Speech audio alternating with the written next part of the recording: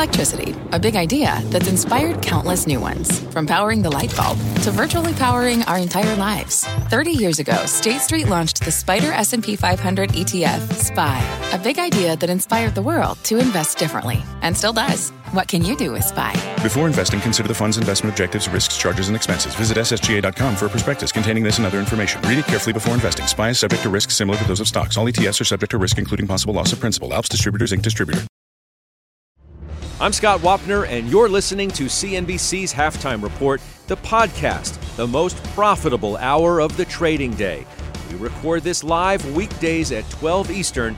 Listen in. Welcome to the Halftime Report. I'm Scott Wapner, front and center this hour.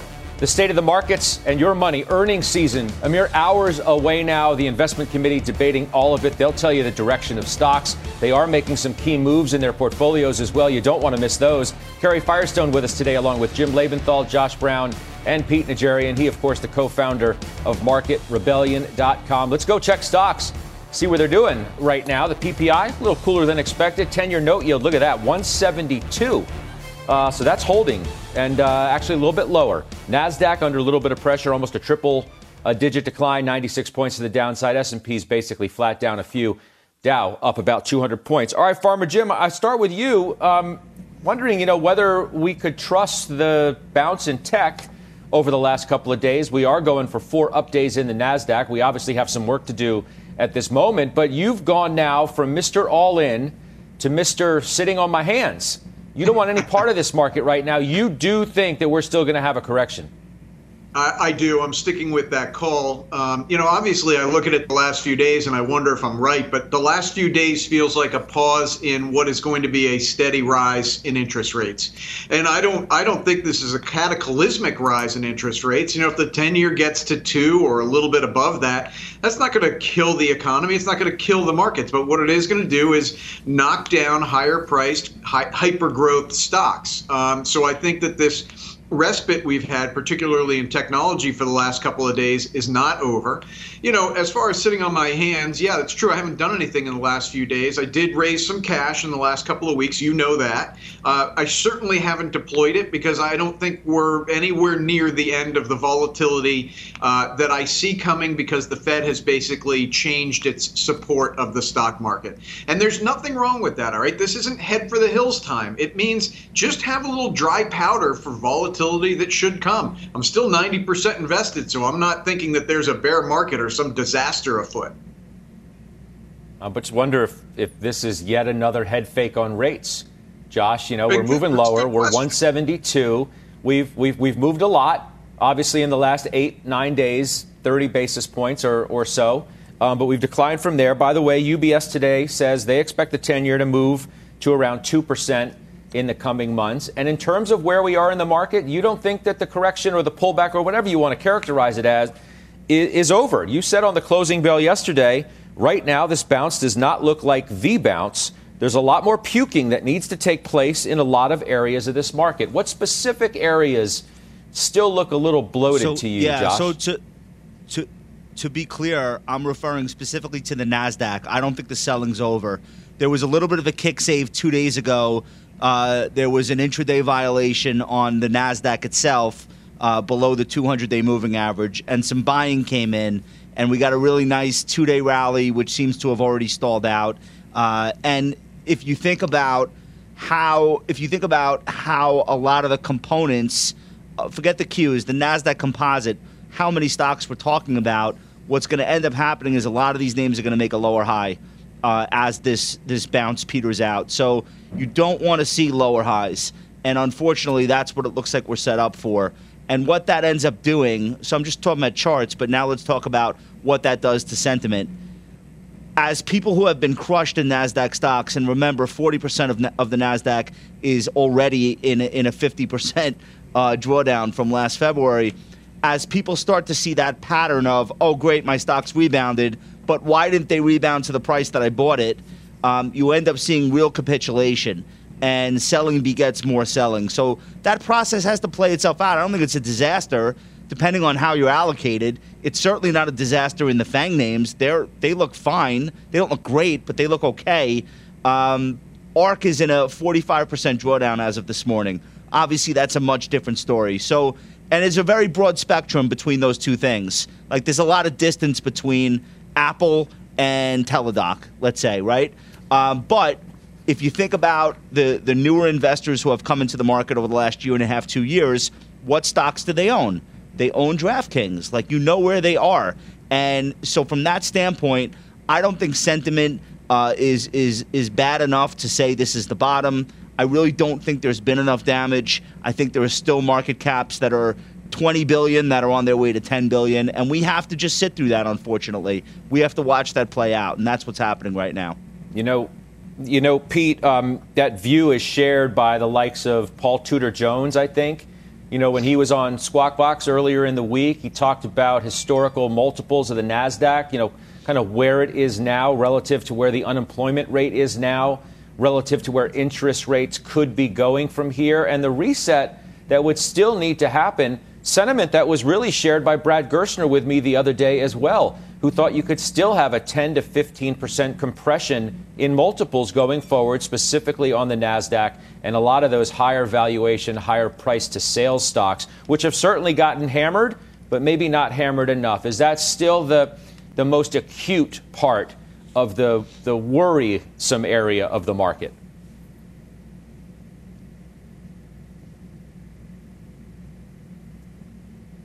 I can't hear Pete. We'll work on Pete's audio. Carrie, you want to entertain that same question? Because I'm sure you have thoughts on it as well.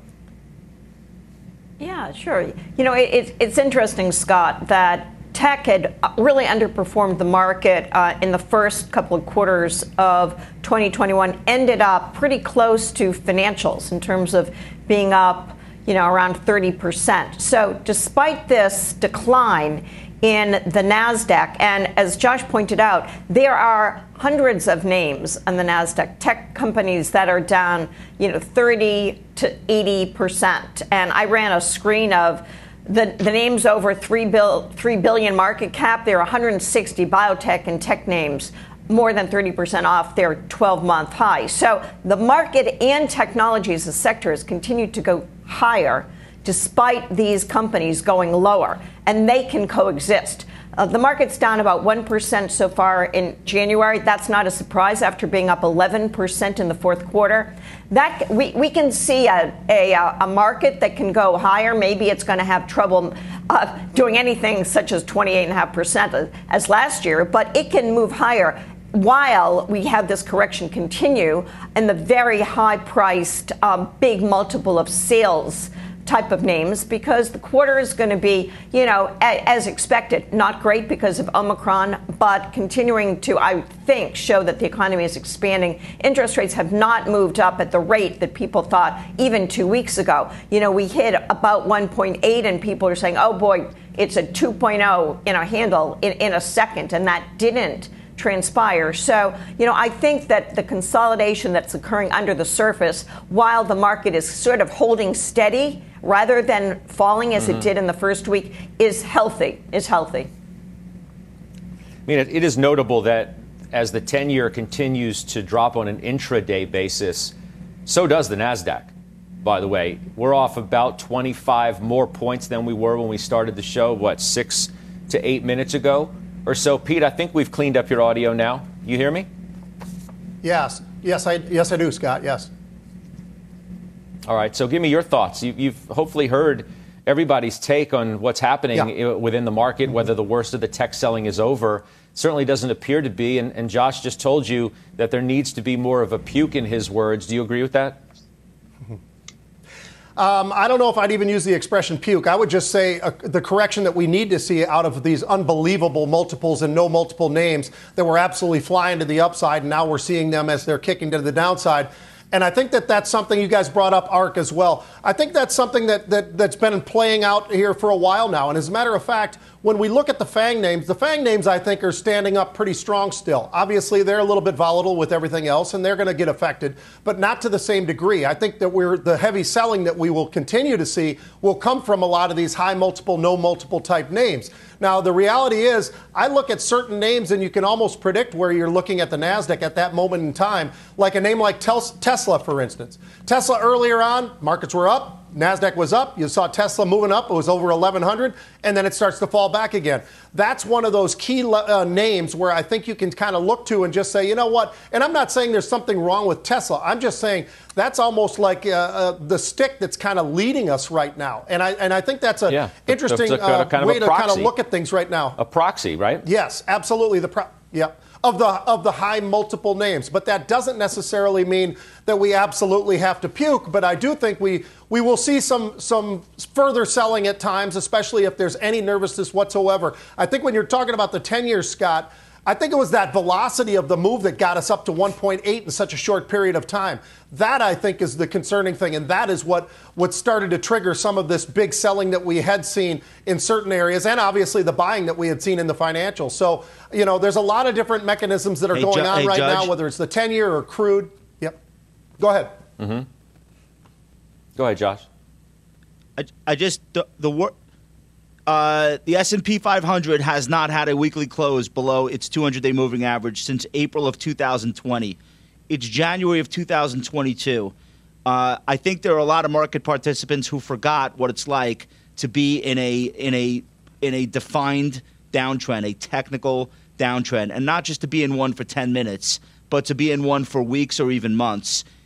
The next time the NASDAQ gets back below the 200-day, and if it stays there through a Friday afternoon, I think you're going to see the type of selling activity where Pete will concede the word puking becomes the actual correct technical term. So what we're talking about in that type of scenario is the sort of indiscriminate selling in the top 100 NASDAQ names that really hasn't happened yet. And even when you think about some of the growthier names in the Dow and the S&P 500, your Home Depots and Lowe's, for example, where you say to yourself, no, these companies shouldn't get caught up in that. They sell hardware and home furnishings. They're also selling at 30, 40 times earnings in some cases. So that's the type of selling we haven't seen yet. And I'm not rooting for it. Mm-hmm. I just want people's minds to be open to that possibility. And it's been a very long time. People have forgotten. So I would be watching that 200-day on the NASDAQ. I would be watching that 10-month moving average. And I would consider a pronounced sentiment shift if, in fact, we start seeing closes below those levels. I think they become really important now. So we have the lows of the day, albeit it's not a 1% decline yet on the NASDAQ. But we have seen a pickup in selling since we began having our conversation about the NASDAQ and where it may go. What's interesting, Josh, is that as you mentioned Home Depot, and I turn to Carrie for this one, so you are taking some profits. You are trimming across your portfolio, which to me has to be a statement in some sorts about where you think this market may be heading in the near term. Home Depot, among the ones you've trimmed. You trimmed HD, you trimmed Sherwin-Williams, you trimmed Thermo Fisher. I'm going to mention another one later in the context of a different conversation that we're going to have.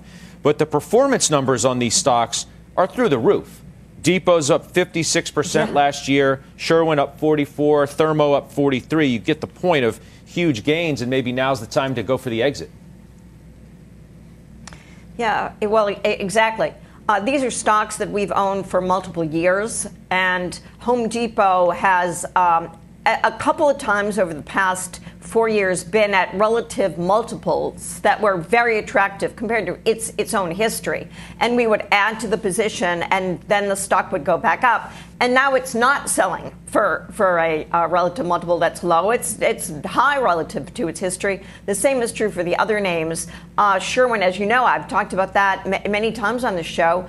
Paints can't fly, and you have to go to the paint store. But there's been so much painting going on when people have been inside and remodeling that it's the right move on a portfolio basis to take some profit when the weights of these stocks have gone up and up over the past year and a half. So that's what we did. We've raised some cash, and we've got money on the sidelines that will be available for opportunities as we see them show up.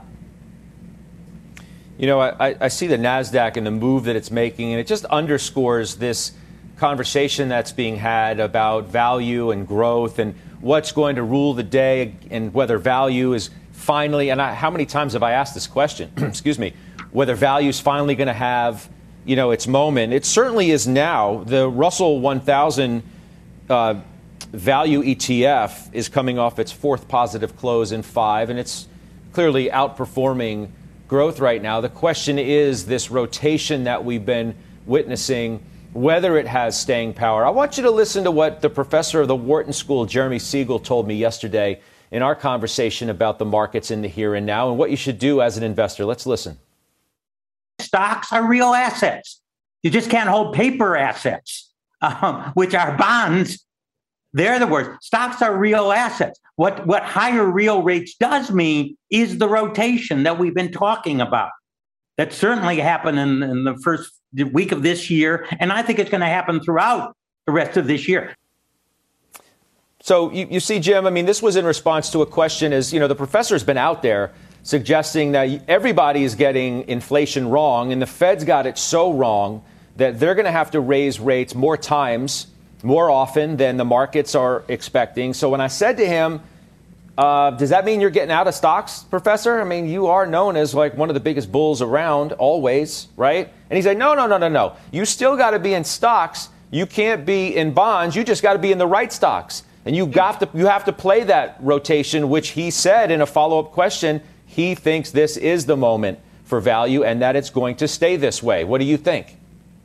Well, I think it's going to stay for a while. Now, what does that mean? I think that's at least 6 months. I hope it's more than that. I hope it's a year. But really what we're talking about here, behind rising interest rates, the reason for it is you've got a very strong economy. I think that's an unassailable truth. And I would just point to the fact that jobs are plentiful. And yes, that's creating inflation, but you've got a strong economy. What that means is you're early in an economic expansion. That is the time that multiples on value stocks tend to expand, okay? We're talking about interest rates going up and multiples at best staying constant for technology stocks, maybe even contracting. But if you're an energy producer, if you're a financial, if you're an industrial, you're looking at earnings growth at a level that will promote multiple expansion on those stocks. So this is more about the life cycle of a bull market, more about the life cycle of an economic expansion. And yes, you have to be in those stocks where multiples might actually expand. As a case in point, just so that you kind of know what I'm talking about here, for those of us who have invested in autos for a long period of time, we remember that 3 years ago, a good multiple on a auto manufacturer like General Motors would have been 6 times. Now General Motors is at about 9 times. Ford is at 11 times. That's what happens when you come out of a recession. As this cycle ages, people will look at those stocks and they'll say, you know what, we need to take the multiple down. But where we are right now, value stocks multiples should expand. Forgive me for jumping in here, Jim. I do want to get back. I can't get away from the NASDAQ as I look at it. As you're talking, I'm sitting there looking at, our screen here, and throw up the NASDAQ, guys, intraday, because we're almost down 200 points on the NASDAQ, just like that. As we've been having this conversation about, there are a lot of stocks that have come down a lot and some very smart people who think they still need to come down a lot more. So you're looking at a loss on the NASDAQ now of 1 1/3%. So, Josh, if we do see a bigger drawdown in the NAS and in tech, what are we supposed to think about the mega caps? The Apples, for example, which, J.P. Morgan is out positive today on. That Evercore, it raises a target today to 210 from 200. Stocks like that so many people are in and have been buying. And it was only a day ago when I said, hey, guys, in this market, Apple's only like $7-8 away from its all-time high. Are those types of stocks going to be especially vulnerable as well? Or are they going to be the defensive ports in the storm that they've been in large cases? My guess is the latter, and because I think old habits die hard, and I think a lot of people have looked at those stocks as though they're the treasury bonds of the stock market. As ludicrous as that might sound to you, treasury bonds currently feature negative real returns for investors, and so people have said, okay, I can accept 15% of volatility in Apple in exchange for the dividend plus buyback being a positive real yield in terms of shareholder return. So that's the way people have thought about stocks like that. The problem is there aren't that many of them. The other problem is if we do get a much bigger drawdown just across the board, which, by the way, the S&P looks fine to me, okay? But if what's going on in the NASDAQ started to infect the S&P 500 and this value rally fell apart, which, by the way, could happen at the drop of a hat. Don't get too excited about automobile stocks if people start screaming about recessions. But if that were to happen, I feel like these stocks would hold up better than most. But I also feel like they would be used as a source of cash for more opportunistic traders who are saying, all right, Apple's down 6-7% from its high. That's not that exciting to me. I want to redeploy some of that into a stock that's been cut in half that conceivably could double if the market recovers. So it's tough to say in that tug of war which side would win out. And I guess my bigger point then would be you have to decide whether or not down stocks are good for you. My opinion, and I've been saying this for 11 years now on the air, is that most of the people watching this should be excited about lower prices, not higher prices, because we're all forced buyers in our retirement accounts. Mm-hmm. So when I'm talking about the NASDAQ breaking its 200-day, I'm not selling newsletters. I actually would be fine with that because I'll be a buyer, and I would rather buy lower than higher. I think most people need to reorient their thinking around this. If you're rooting for another plus 30% year in the market, I don't really understand what your story is. Are you retired currently? Because if you're not, you probably would prefer to have a flat or a down year. Again, we're not there yet. I'm getting a little bit ahead of myself. Yeah. But that's how I'm thinking about markets right now. I hear you. But it is disconcerting. I think that's a fair word to use, Kerry, as you watch the NASDAQ come under some significant selling pressure today. Again, when interest rates are largely behaving, if you want to use that word. There's been such a correlation, right? The 10-year moves up, the NASDAQ moves down, right? We all get it. You're not breaking any news by telling me that at this point. However, when you see the NASDAQ continue to break down, when interest rates are not going up, then I wonder whether you're about to have a paradigm shift in the way we need to think about the valuations and multiples of some of these technology stocks. Well, I think for the time being, that connection is broken, and that once the really high priced, and we can't call them high multiple because they don't have earnings, a group of stocks began to falter, and really that's been many months. In some cases, it can be close to a year.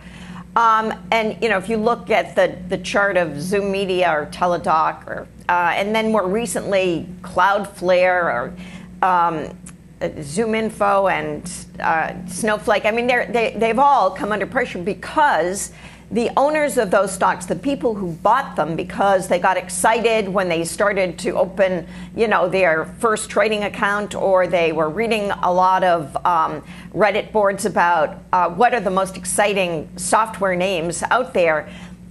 People either started to sell because they made big profits, or then they get scared. As Josh pointed out, people look at a stock that they bought 3 months ago, and it had a rally, and now it's below cost, and they say to themselves, wow, I think I'd better get out.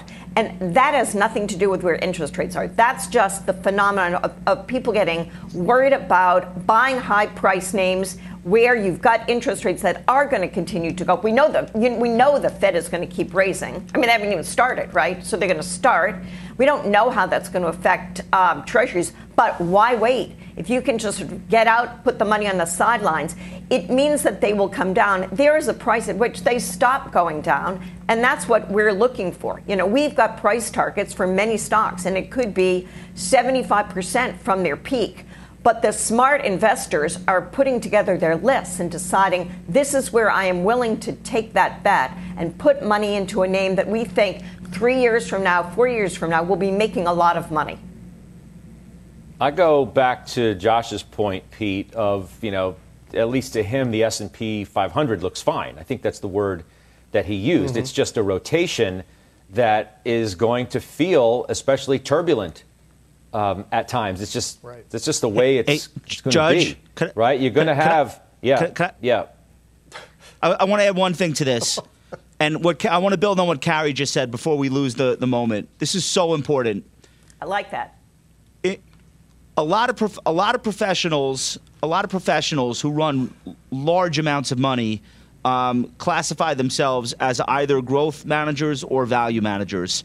I hate both of those terms. I hate the distinction, but whatever. That's just what it is. And the reason why that matters is because let's say I buy McDonald's and I'm a bad investor and I overpay for it. And I buy it for 30 times earnings and the peer group is selling for 22 and they miss on earnings and the stock price has to adjust. And everybody knows McDonald's will eventually revert down to that 22 times trailing earnings because it's nothing special, right? If I'm a growth manager and I commit that sin and I decide I want to sell because I'm wrong, there's probably a value manager 10 points below my exit who's ready to start a new entry because now it's gotten cheap. That's not going to happen with a software as a service company based out of Israel selling 70 times next year's revenue, where the sell side is modeling 2025 cash flows to come up with a justification for the price they just took it public at. That ain't going to work. There are no value managers waiting 10 points below to take that stock in. They might be 100 points below. I don't even think I'm exaggerating that much. So what Carrie said about that conundrum, there's just this huge gap between where the value guys are waiting and where the growth guys have to get out of some of this stuff as they get hit with redemptions. And it's an uncomfortable place to be. I think that's where we've been for a while now with huge chunks of the NASDAQ. And again, I don't really think it's over. I don't think enough damage has been done in certain areas. Yeah, well, it appears to be the case if you watch the tick by tick and the price action. Pete, I'll give it back to you before we take a quick break. Sure.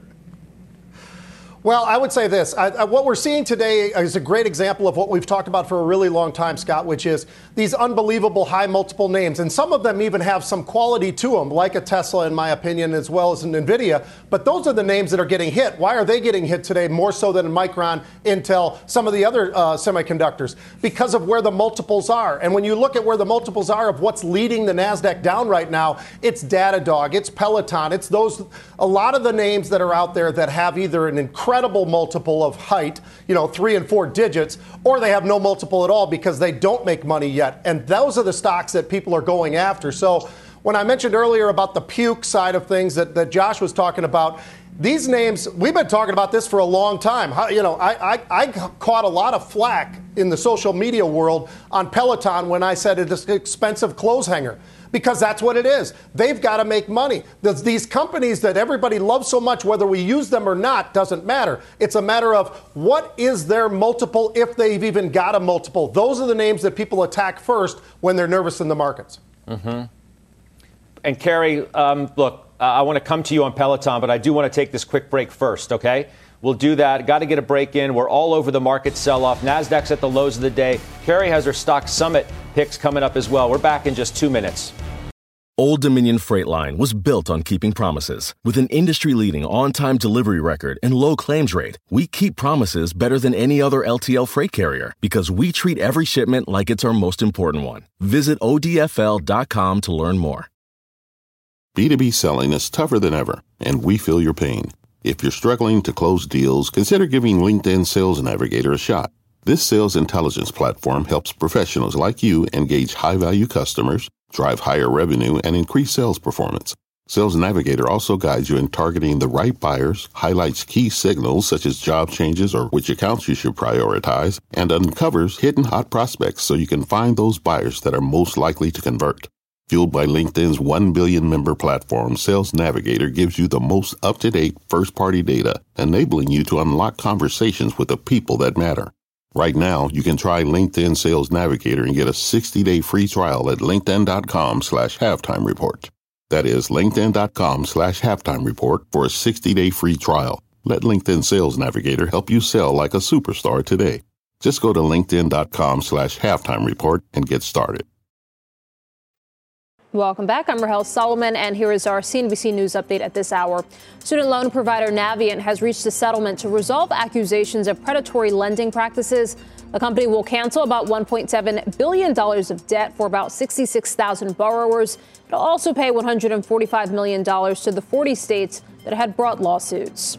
The Republican National Committee wants to pull out of the traditional presidential debates. It accuses the nonpartisan Commission on Presidential Debates of bias against Republicans and says that the group has not responded to its calls for change. Italy, meantime, honoring the 32 people who died in the Costa Concordia shipwreck. Today marks the 10th anniversary of the disaster. Survivors and residents there attended Mass at a church that provided shelter to survivors after the wreck.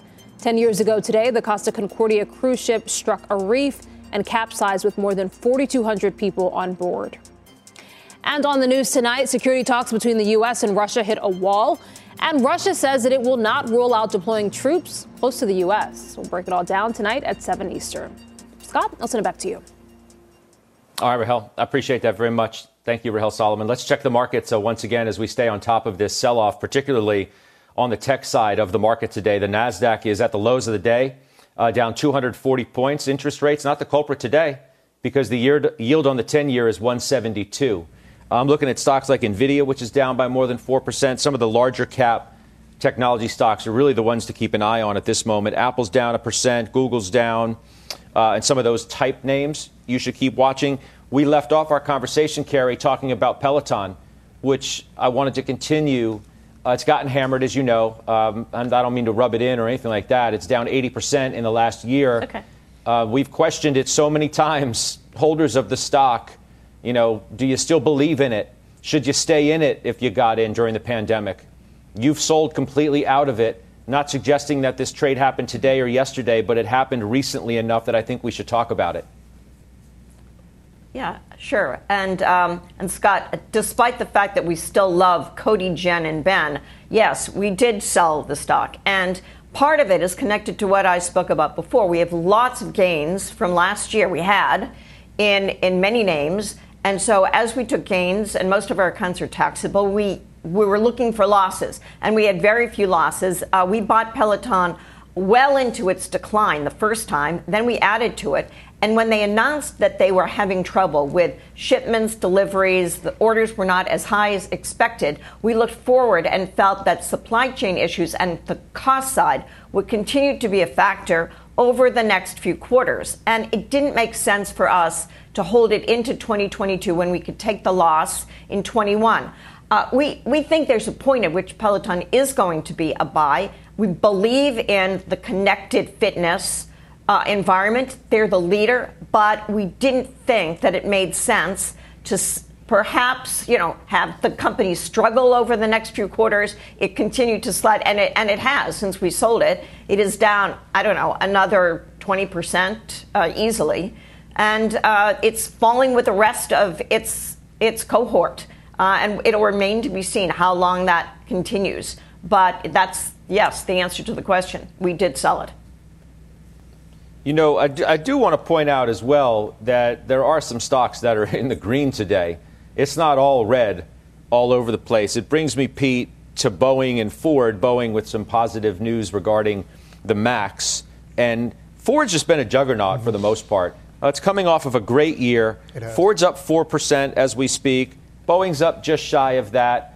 I wanted to mention them not only for that reason, but the fact that you've bought more calls in both. Can you tell us about it? Right, and I've been at Ford for a while just rolling, Scott, because this really started back in September. There were 6 different hits in September where they were very aggressively purchasing Ford. Stock was back in the very low teens. Then it started to move once again in October, November, December, and January. We've already had 6 hits. Matter of fact, a couple just yesterday alone. So they just continue to come in there, Scott. Everything is very short term, though. They really are. They're staying mostly short term. We do have one trade that went out to March, but other than that, a lot of it has been very much focused on the very short term because they've been getting these moves. The leverage of the option markets, especially when you're buying 20 and 30,000 options at a clip, has been absolutely extraordinary. So now, today, another just absolute breakout, which is just stunning.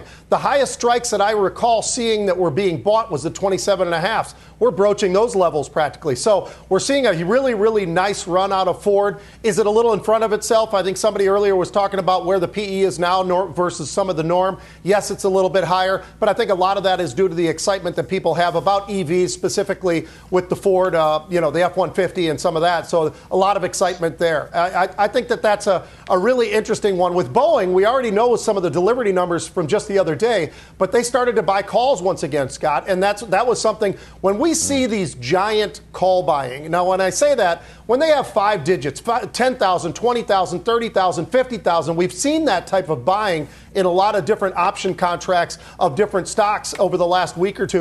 Very, very large buying. Boeing was one of them. They were buying the January 225s. They're already in the money. Stock has moved to the upside. So people are very excited, obviously, about the MAX. I think they're also predicated a little bit of it. I know they also have, they have the security side. They've got a lot of different areas, aerospace, all these different things that they do. But I think when you start to see some of the airline stocks as well, maybe showing a little something like Delta and hearing some of the commentary there, that probably doesn't hurt as well. So the combination of that is why I'm in both those two names. And these buying in these names has been absolutely extraordinary today, Scott. Yeah, good stuff, Pete. Let's go back to that NASDAQ 100 heat map, if we can, guys, and zoom in a little bit if we're able to do that on the wall back at our headquarters. I'd like to see some of those stocks that are towards the top left, the ones that are remaining in the green. I know we're talking so much about a slide in the NASDAQ as it's down more than 235 points. You get a look, and it's hard for me to see them from my vantage point sitting here, but I hope at least where you're watching, you can see them at home. You see some of the chip names. Is that Lam Research up there towards the right? Yes, it is. There's Biogen is there as well. And some of the names that are still in the green today, despite an awful lot of selling. You can see just below the second green line, you've got some of those more popular names in terms of this program. Qualcomm, Jim Lebenthal name. There's Intel, which is down. Google is down. Some of those others, we'll keep our eye on those too. Carrie is up after the break. Her stock summit picks for the year ahead. Don't go anywhere. We're back right after this. The spirit of performance defines Acura, and now it's electric. Introducing the all-electric ZDX, Acura's most powerful SUV yet. While what powers their cars may change, the energy that makes Acura never will. Crafted using the same formula that brought them electrified supercars and multiple IMSA championships, the ZDX has track-tested performance that packs an energy all its own. With a premium Bang & Olufsen sound system and up to 313-mile range on a single charge, and a Type S variant with an estimated 500 horsepower, the ZDX is everything they said electric could never be. It was built with the driver in mind, just like Acura's been doing since the beginning. We could talk all day, but the only way to experience this electric performance is to drive it yourself. Unlock the energy and order yours at Acura.com. What does it mean to be rich? Maybe it's less about reaching a magic number and more about discovering the magic in life. At Edward Jones, our dedicated financial advisors are the people you can count on for financial strategies that help support a life you love. Because the key to being rich is knowing what counts. Learn more about our comprehensive approach to planning at edwardjones.com/findyourrich. Edward Jones, member SIPC. For the Stock Summit continues today with Carrie Firestone, her picks for 2022. Carrie, I'm going to run you through them here. Let's talk Autodesk. That's your first pick, ADSK. Why? Very poor performer last year, and it's a tech stock, but it's one that we're going to see positive bookings relative to last year. Makes it unusual for some of the software companies, and we think about their strength in the design field, commercial real estate. They're doing lots of restructuring of office space because of working from home and new configurations. We think it sets it up for Autodesk to have a very good year in 2022. Okay, we'll watch ADSK. Health Equity, HQY. Why'd you pick this one?